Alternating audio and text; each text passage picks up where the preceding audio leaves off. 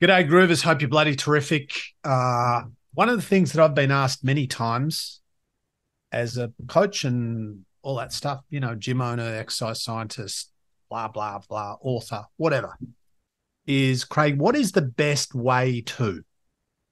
What is the best diet? What is the best workout? What is the best way to weight train? What's the best? What's the best at burning fat? What's the best? How many hours of sleep do I? What's the best amount of sleep? What about water? How much water should I drink? What's the best?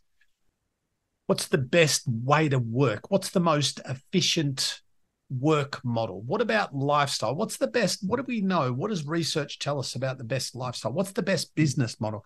What's the best communication style?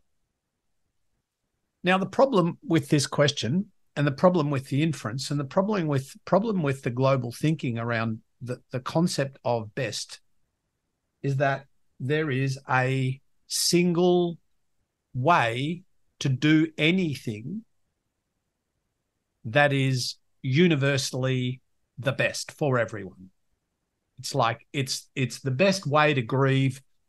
Okay, you're grieving, something bad happened. All right, I'll just send you my 5-step grieving formula.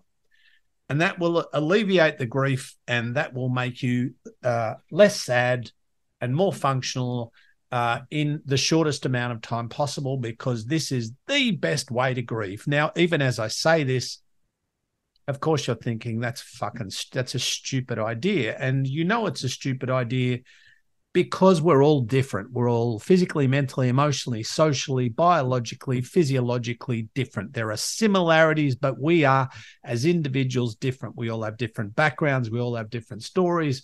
We're all genetically different. We all have different conditioning and programming and education and parents and friends and worldviews and ideas and ideologies and philosophies and theology. And in the middle of all of the differences is you and me. So the best question, there's a debatable thing, there's a controversial thing to say, but perhaps a better question, let's say that, perhaps a better question than for example, what is the best way to eat? A better question is, what is the best way to eat for me?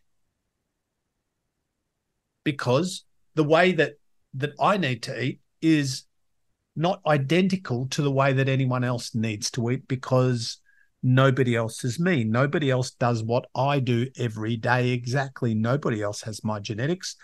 Nobody else has my history and my background, and nobody else has my identical injuries, and nobody else has my metabolism.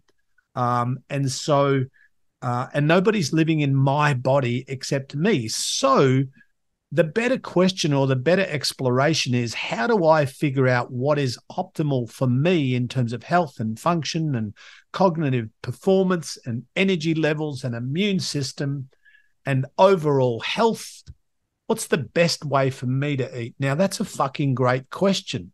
That's a smart question, because I don't need the universal approach. I need the Craig approach, because there's only one me. There's only one you. You need the you approach. You need to figure out, perhaps with the help of others, but over time, what's the best way to eat for you? You need to figure out over time what's the best way for you to work out. What's the best way for you to train? What's the best way for you to cover based on who you are and how you are and your goals and your genetics and your training background and your history? What's the optimal way for you to train? How hard, how often, what kind of workout, what intensity, sets, reps, volume, recovery time? What's ideal for you? What's optimal for you? Because what is optimal for you is only optimal for you, because there are a lot of variables. Now, that's not to say that a generic workout where you go to a class and everyone's kind of doing the same thing at the same time, that's not to say that that's terrible or bad, because there are certainly benefits. There is certainly value in, for example, working out with others, sociological benefits, emotional, psychological, being part of a tribe, all of that stuff. But 30 different bodies doing an identical workout is not an identical strategy purely from a physiological point of view. You take in all the other factors, it might be overall good. We think about lifestyle. What's the best lifestyle? Well, for who? Like my best lifestyle doesn't involve booze because I don't drink alcohol. I don't use drugs. I don't do. For some people, their best lifestyle probably has a bit of booze, a couple of wines, a couple of beers, a little bit of junk food here and there. Um, some downtime, some holidays, some whatever. But it's trying to find the right blend of those factors and those variables for the individual. Because, like, for example, my best job, the way that I work, which is I work for me, I don't have a job in inverted commas. I don't have an employer. I haven't had for decades. I don't have certainty and predictability. I don't have holiday pay. I don't have sick pay. I don't have a lot of things that a lot of people really want. So for a lot of people, my job, my work situation, my career would be the worst thing for them and simultaneously the best for me. So there's no such thing as the best job from a global perspective. There's the best job for you. Some people might even say, well, the best job is the one that pays the most. Maybe. I don't think so.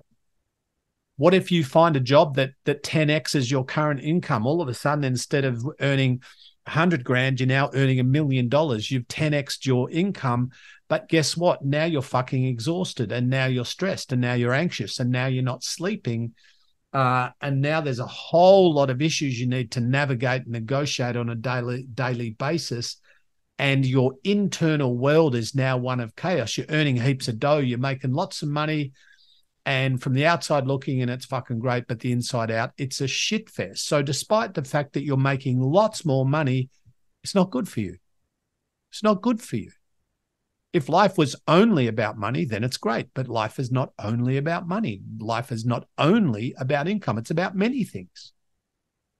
And so as you listen to me and as you listen to others and as you read books and as you watch videos and as you tap into different sources of information and inspiration, keep in mind that every person, including me, every person is sharing their thoughts and ideas and biases, right? Of course, I love lifting heavy shit. Why?